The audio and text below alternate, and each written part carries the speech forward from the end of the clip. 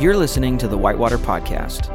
First off, we just want to say thank you so much for tuning in. If you enjoy what you hear today, please subscribe, share, rate, and review the podcast. If you want to support what Whitewater is doing, you can go to whitewaterchurch.org/give or click on Give in the show notes. Let's dive into this week's message together. I wanted to thank my friend Reese Sky for speaking to us today. Reese pastors and leads a church in Fresno called On Ramps with her husband Phil, and they're doing incredible work in the Fresno area. And I just have learned so much from her and her ministry. I'm so grateful to have her voice speaking into our church. You guys are in for a major treat. Without further ado, here's my friend. From my time in ministry, I've learned many things. And one of the things that I've learned is that many people love God the Father. And some are okay with God the Son, Jesus. But others don't quite know what to think or what to do when it comes to God the Spirit or the Holy Spirit. Well, we're told in John chapter 14, verses 15 through 17, and then verses 25 and 26. If you love me, Jesus says, keep my commands, and I will ask the Father, and he will give you another advocate to help you and be with you forever, the Spirit of truth. The world cannot accept him because it neither sees him nor knows him, but you know him, for he lives with you and will be in you. All this I have spoken while still with you, but the advocate, the Holy Spirit, whom the Father will send in my name, will teach you all things and will remind you of everything I have said to you. So here we see the role of the Holy Spirit in the lives of believers. John Winrich, the outgoing president of the Evangelical Covenant Church, he says this, he says, ministry will bear fruit only through the power of the Holy Spirit, which he called the blazing center.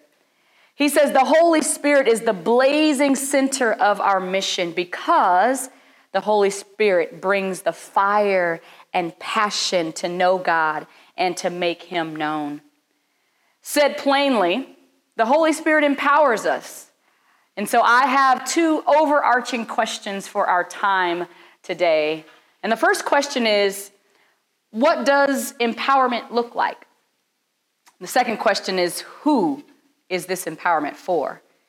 What does empowerment look like, and who is this empowerment for?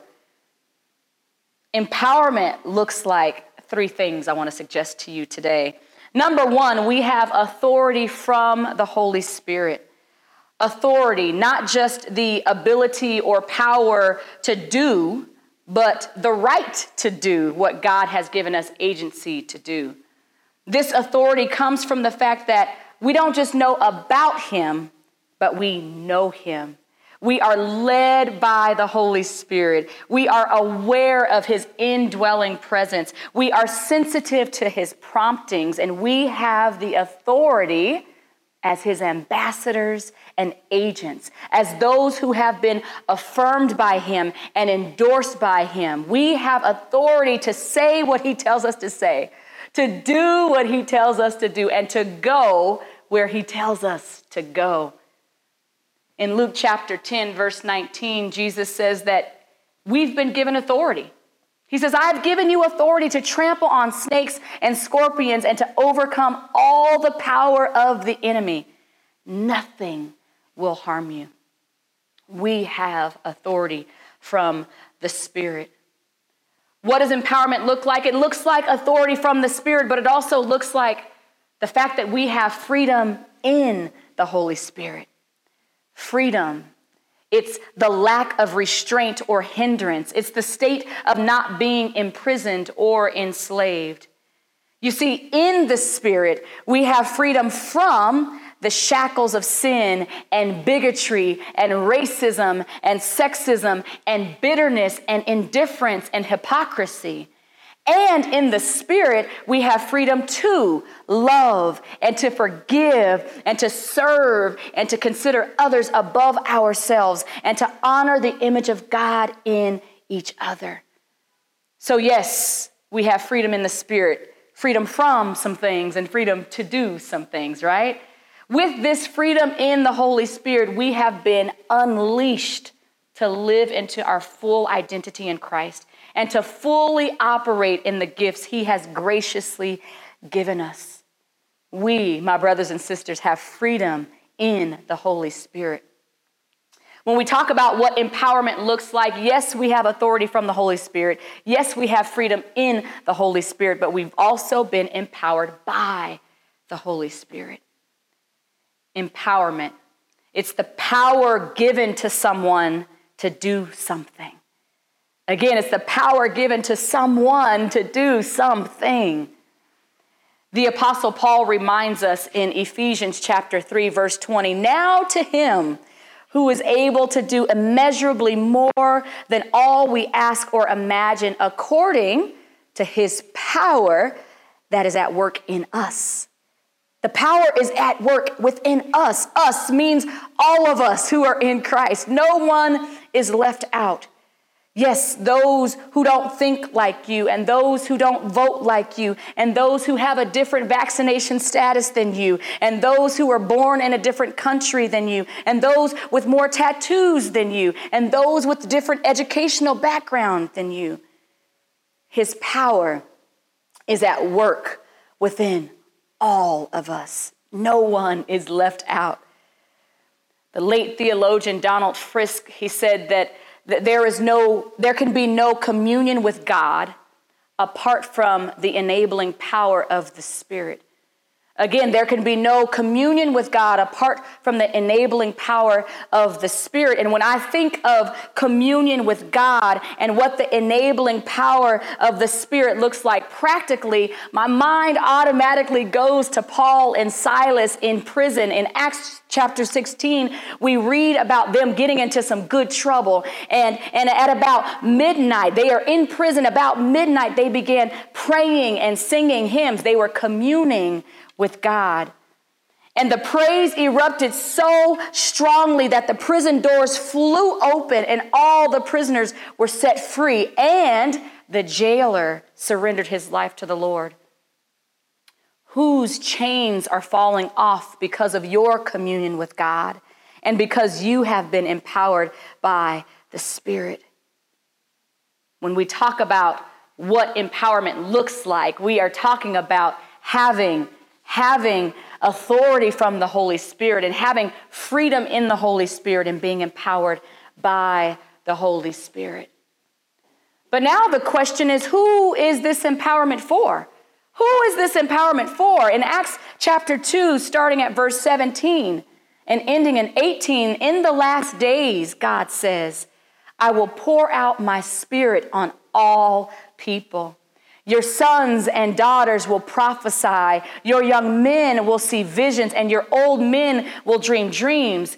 Even on my servants, both men and women, I will pour out my Spirit in those days, and they will prophesy.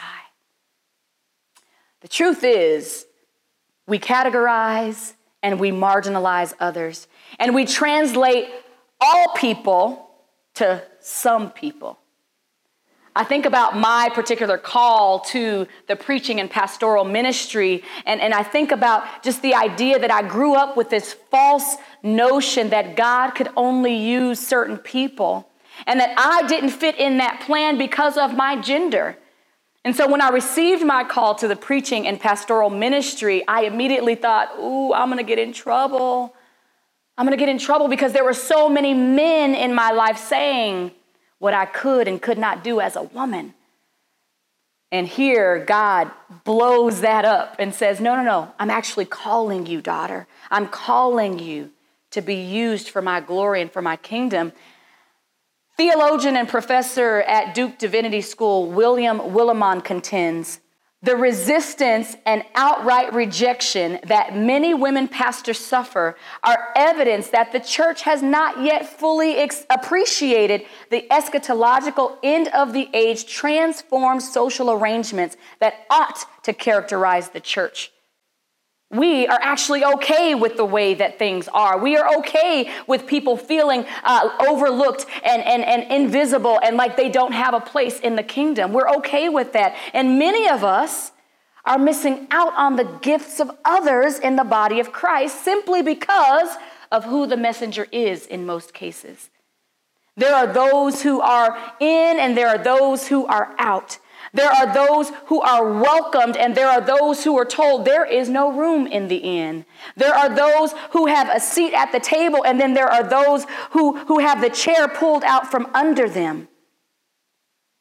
But again, who is this empowerment for? When we read Acts chapter 1, verse 8, where we are told, but you will receive power when the Holy Spirit comes on you, and you will be my witnesses in Jerusalem and in all Judea and Samaria to the ends of the earth. If we're honest with that verse, some of us are excited about being empowered by the Holy Spirit, but we would rather avoid being his witnesses to the ends of the earth. We have our favorites, we have our preferences, we have our biases. The problem is that there is a gaping hole in our gospel, John Perkins says in his book, One Blood. He says, we have preached a gospel that leaves us believing that we can be reconciled to God, but not reconciled to our Christian brothers and sisters who don't look like us. But here's the thing. When we read Ephesians chapter 3, verse 6, and this is good news for some of us, this is good news. Ephesians chapter 3, verse 6, this mystery is that through the gospel, the Gentiles are heirs together with Israel, members together of one body, and sharers together in the promise of Christ Jesus. The Apostle Paul says in Ephesians that in this new humanity, the Spirit gives everyone access to God and empowers everyone to receive his promises. Because of the finished work of Christ on the cross, no longer is there hostility among us due to our differences. And here's the point. Ultimate empowerment by the Spirit looks like the church. That's you and I. Looks like the church being able to do what no other organism, no other organization on earth is able to do as his kingdom representatives, which is to fully lean into and embrace the beautiful mosaic of all people and ensure that shalom is realized among us. That's what ultimate empowerment by the Spirit looks like. Jack Levinson, a professor of Old Testament interpretation and biblical Hebrew, he specializes in pneumatology, or the study of the Holy Spirit. He says that life in the Spirit is not just a moment's pleasure, a miracle here or there, but a habit. A habit. And so the challenge for us today, and I'll leave you with this, the challenge is for us to ask and really evaluate what's at stake if we don't make life in the Spirit a habit. What's at stake if we don't join the Spirit in empowering others? Well, I'll tell you what's at stake, and I'll tell you what can happen, in my opinion, is that people and places will continue to be overlooked. Our witness as carriers of the good news will be weakened. We as the church will only be known by what we are against and not what we are for.